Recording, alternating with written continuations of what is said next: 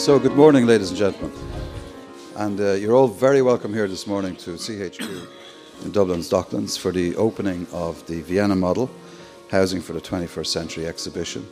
The City Council and the Housing Agency are working in partnership with Wiener Wohnen, which is the housing agency of the City-State of Vienna, and the City of Vienna, to bring this exhibition to you. And it's a wonderful exhibition. It's an exhibition of 60 prototypical forms of housing across the 100 years of Vienna's housing history.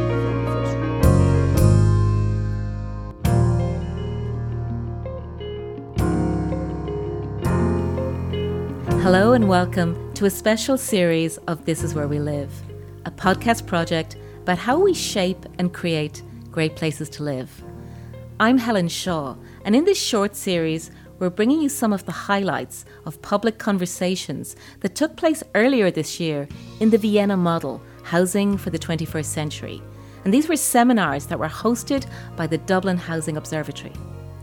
These seminars brought together expert international and Irish voices to explore ideas and challenges around housing.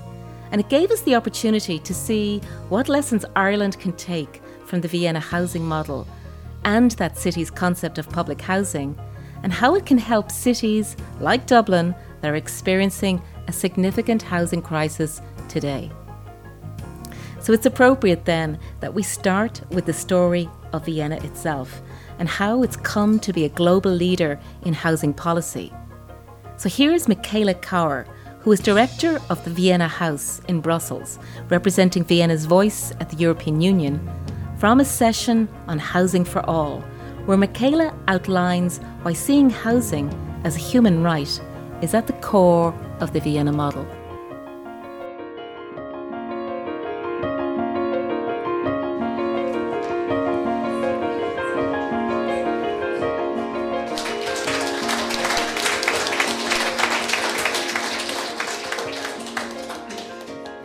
This is the year 2019 where we will celebrate 100 years of municipal housing in Vienna.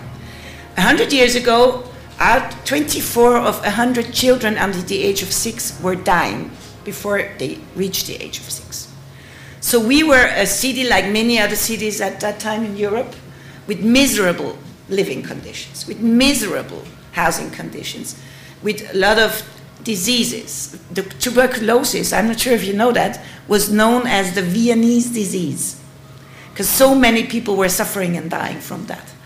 And at that time, 1919, saw the first free elections in Vienna, and the Socialist Party won, and immediately started to set up a program. And what you see here is kind of I would say it's the symbol of what they did. They built palaces for the working class. This is how they called the municipal houses they would construct.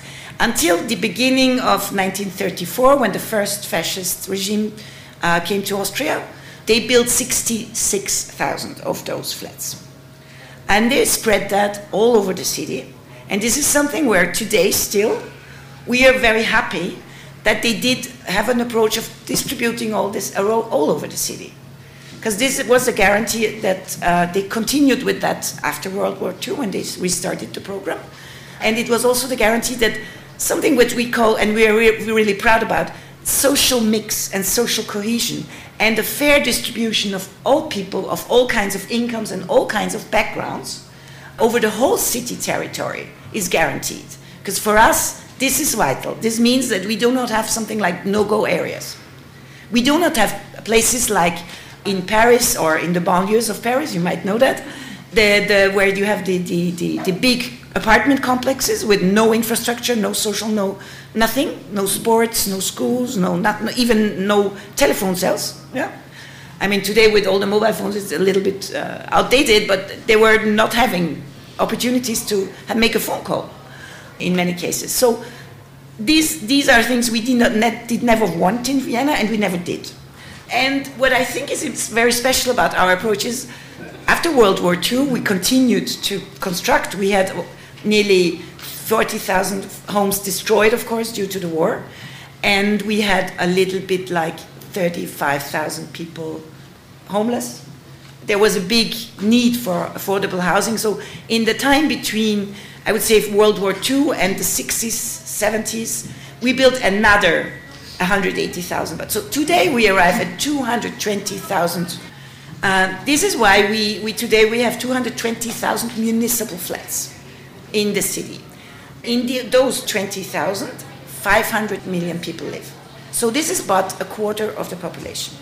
We are now at about 1.9 million in Vienna, and 500,000 do actually live in municipal housing.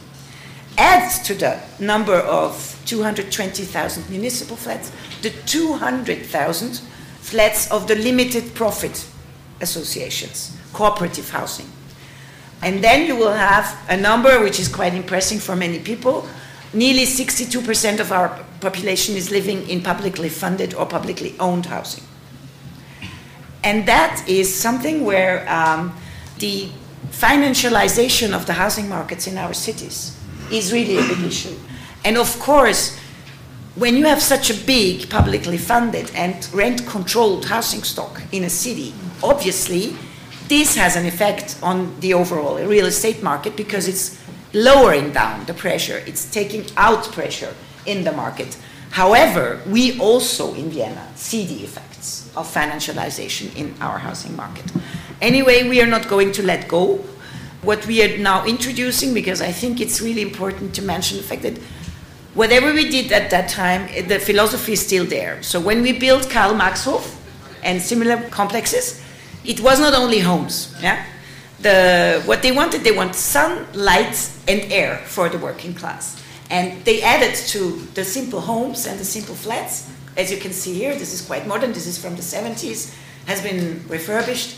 They added to that playgrounds, community gardens, clubs for the pensionists, of course, infrastructure of all kinds, kindergartens, even sometimes schools. And today, when we do a new development in the city, like we did in the north of the city, a very big development site, we would start with building the metro. We build the metro before there's even the thinking of a house there. Yeah? And then we will put up a camera on a big tower. So people would constantly be able to see on the web as how the development site is going on. And then we will start doing the houses. Yeah?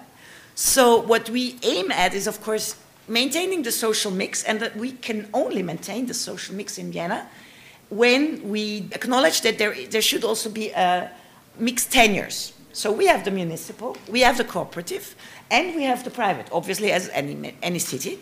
But what the difference is between, I think, many cities and us, we have a highly regulated rent market, a rental system.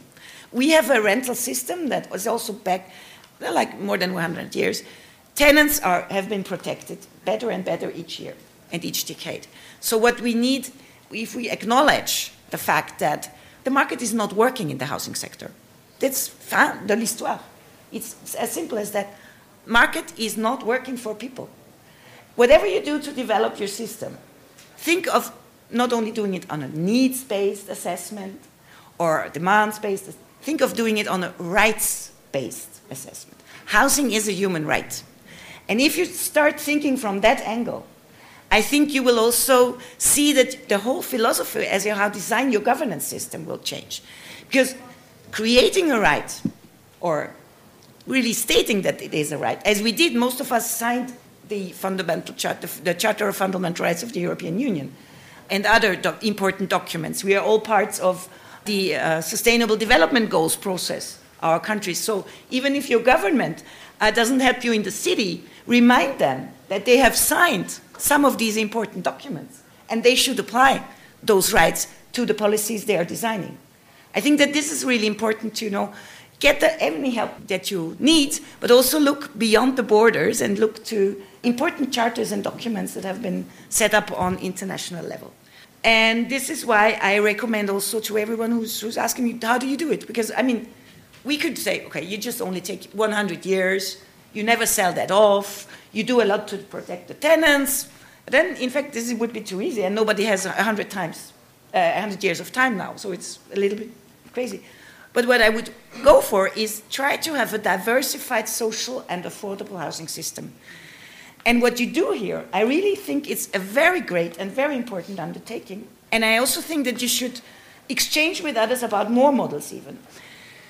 Having, for instance, you have this discussion about ownership here, yeah? And ownership seems to be a very big issue. As where in Vienna, normally it's like you rent, yeah? But maybe we can think of systems in between. And the modern word for it is co-ownership. The old word, and it's a bit maybe outdated, but I like outdated things at some point, it's cooperatives. Because my flat in Vienna is a cooperative housing association, so I'm a co-owner of that organization, and being a co-owner entitles me to live there for my whole life. I share the responsibility, but I also share the risk. So I think it's a very good model. And I'm coming to something which was initially the topic, migration and integration. Obviously, Vienna, in its geographical position, has always been like at the crossroads of many, many people. I'm not talking about the Turks now in the 17th century, but obviously we had Yugoslavia, we had the old Austro-Hungarian Empire, we have big and historic ties to all the neighboring countries. Today we have 181 nationalities living in our city, so it's not so different, I think, from Dublin. You also have this diversity. And traditionally, the biggest groups are the Yugoslav people, because they were there as working migrants already before the Yugoslavia war. But I have to remind you that in 1956, we took in a lot of Hungarians, because in 1956 we had the Hungarian revolt. In the 80s, the Polish came after the movement of, the trade unions there, Solidarność, yeah? So also Polish have been migrants for working reasons as well a lot, but also for political reasons later on. In the 90s, I remind you of the incredible war in Bosnia and Yugoslavia. We had 90,000 Bosnians coming to Austria. So when today I listen to all these, I hate the word, refugee crisis. It's not we have a crisis with refugees, it's refugees having a crisis because they have to leave their homes for reasons which nobody wants to have in his or her life, ever. And so when we talk about this movement of people who had to flee their homes in a very sudden moment, we took in 22,000 Syrians in the past 8 years, in Vienna only. We managed to pass by refugees from Syria and other countries in the summer and autumn of 15, where you remember there was really big movements and problems with Hungary, and we were neighboring to Hungary, so we had to take a lot of people in, and we had to really make sure that they are safe on their journey, even if some would not stay in Vienna, which also was possible, and we made possible. So we have a habit to handle that, yeah, and we also have a habit to handle that in our housing system. What we see is that some countries are more reluctant to use our publicly funded housing system than others because they are coming from traditions where ownership is the thing. Without owning a home, it's like this is a question of status, even if it's economically stupid. Yeah? I mean, because I think in most cases home ownership is also an illusion because it's bank ownership. Yeah? And we know who was behind the causes of the global financial crisis back 10 years back. So part was in the housing system, right? So just remind that, because this is just to remind ourselves all the time, the market will not work for housing, for the provision of affordable housing for all. The market will never work. It has proved it is evidenced, and we should start to base our policies on that evidence. Part of the whole history and a whole story than just being a tenant and someone is going to do everything and I can write complaint and all these issues. So create communities would be my last recommendation if I talk about governance, and that can be of course exciting but also exhausting because it's working. It needs hard work sometimes because people do not understand each other that easily. Some speak better German, some not. And it's not obviously always the Austrians who speak the best German.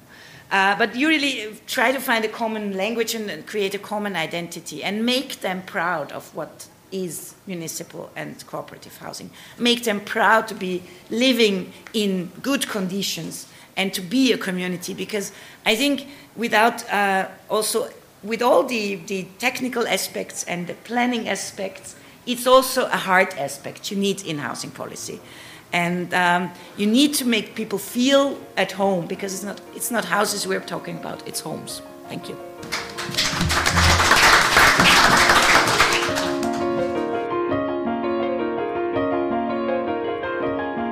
Michaela Cower there, unpacking why the Vienna model is about homes, not houses. At that session, Rory O'Donnell, director of NESC, the National Economic Social Council, responded to the Vienna model, and in particular to that concept of cost rental, where affordable housing is provided to rent by the city at cost rather than profit, ensuring secure tenure for people.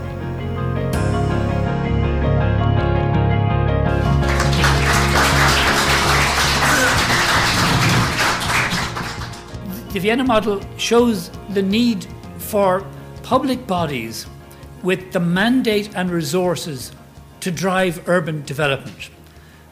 And the question is, are we there yet in Ireland?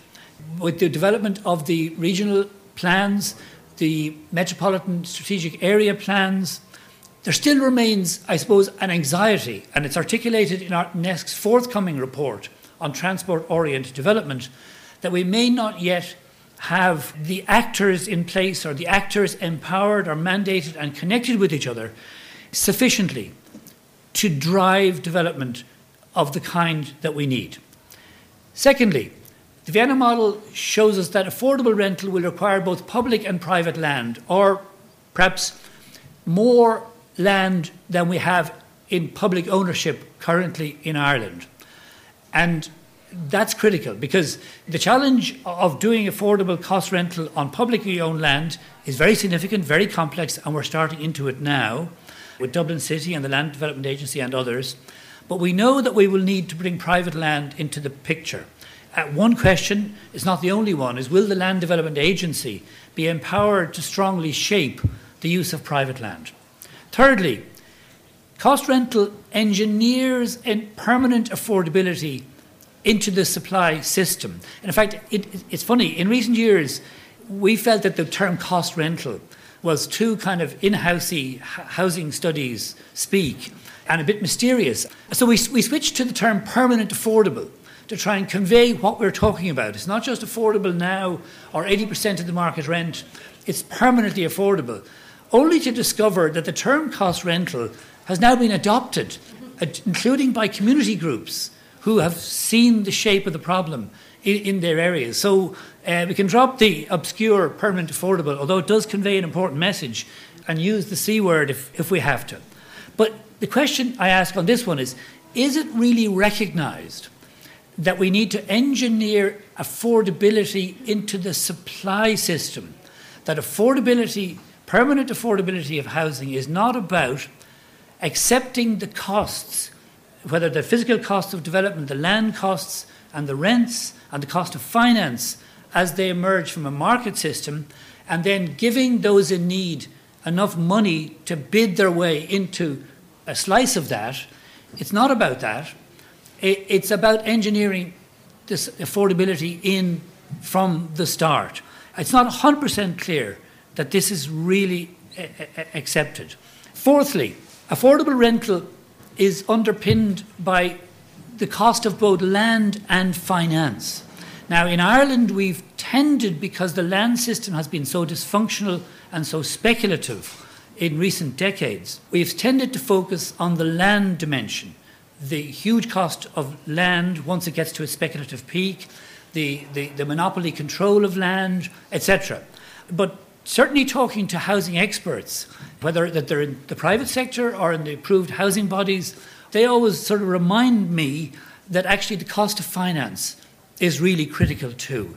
In fact, in some ways, it may be more critical in terms of making rents affordable.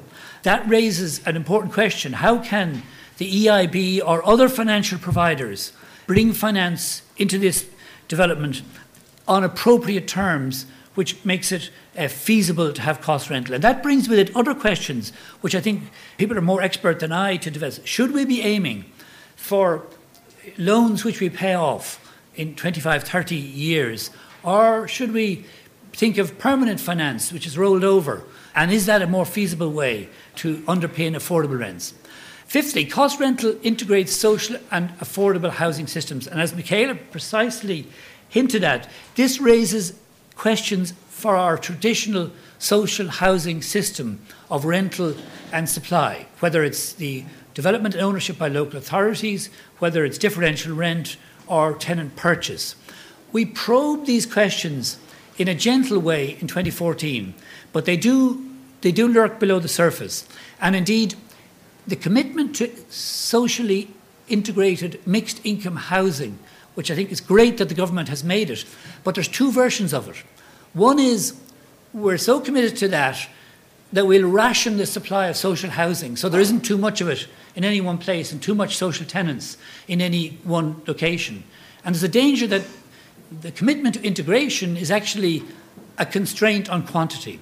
Or do we follow the logic of it wholesale and really develop affordable rental, mixing social and affordable housing? Sixthly, I think the Vienna model shows us the relationship between quality and quantity can be positive.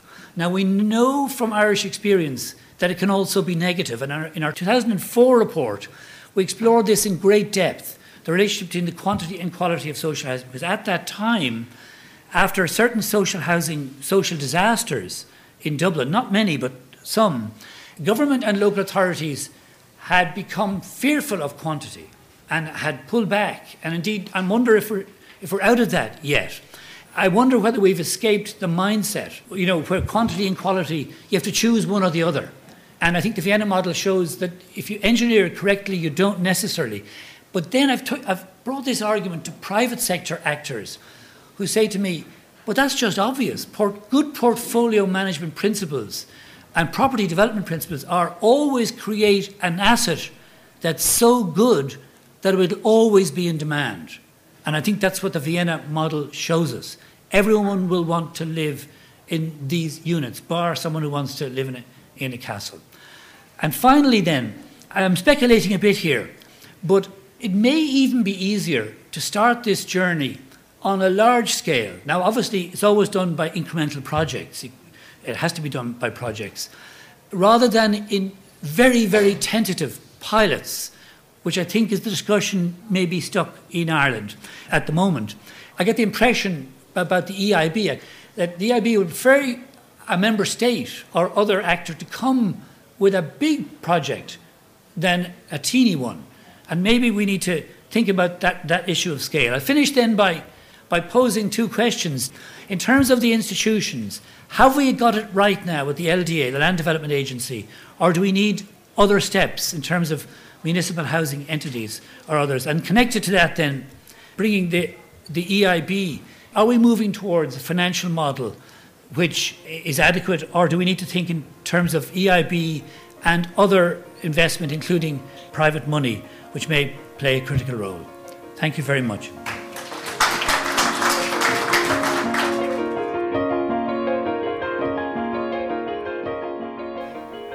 It's interesting that Michaela Cower, who represented the city of Vienna at the seminar, took time and trouble to stress why Vienna wanted to export its housing model, but how she also sees this relationship between Vienna and Dublin as a two-way street, where both cities and both people can benefit and learn.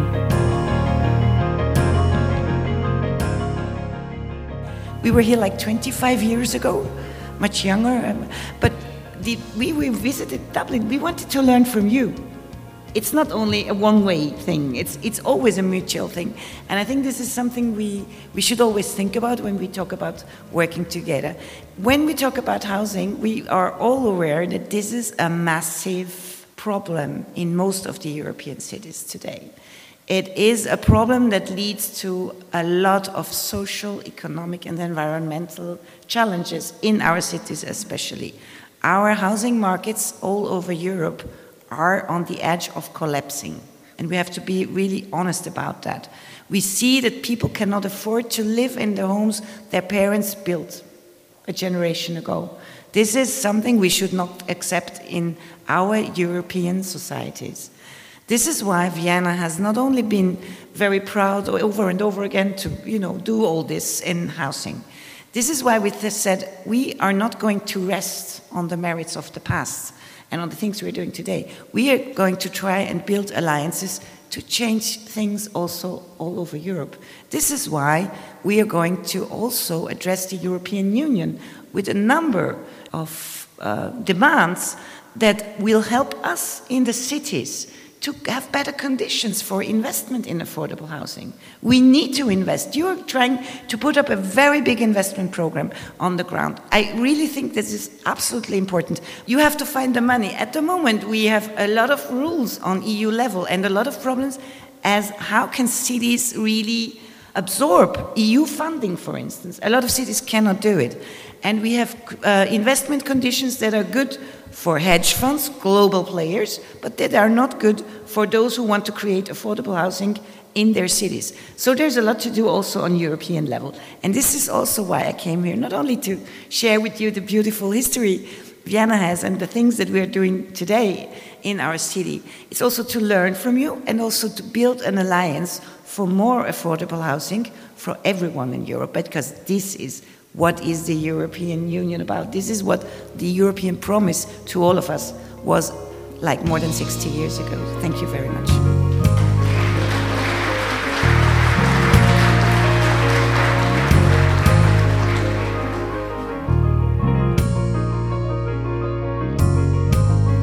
Michaela Kauer there, director of the Vienna House in Brussels and a spokesperson for the city of Vienna. That's all for this first podcast in our Vienna Model 21st Century Housing series. To find out more about the topics and our speakers, go to the website housingmodeldublin.ie and do catch up on our full podcast channel on thisiswherewelive.ie. Talk to you soon. Thanks for listening.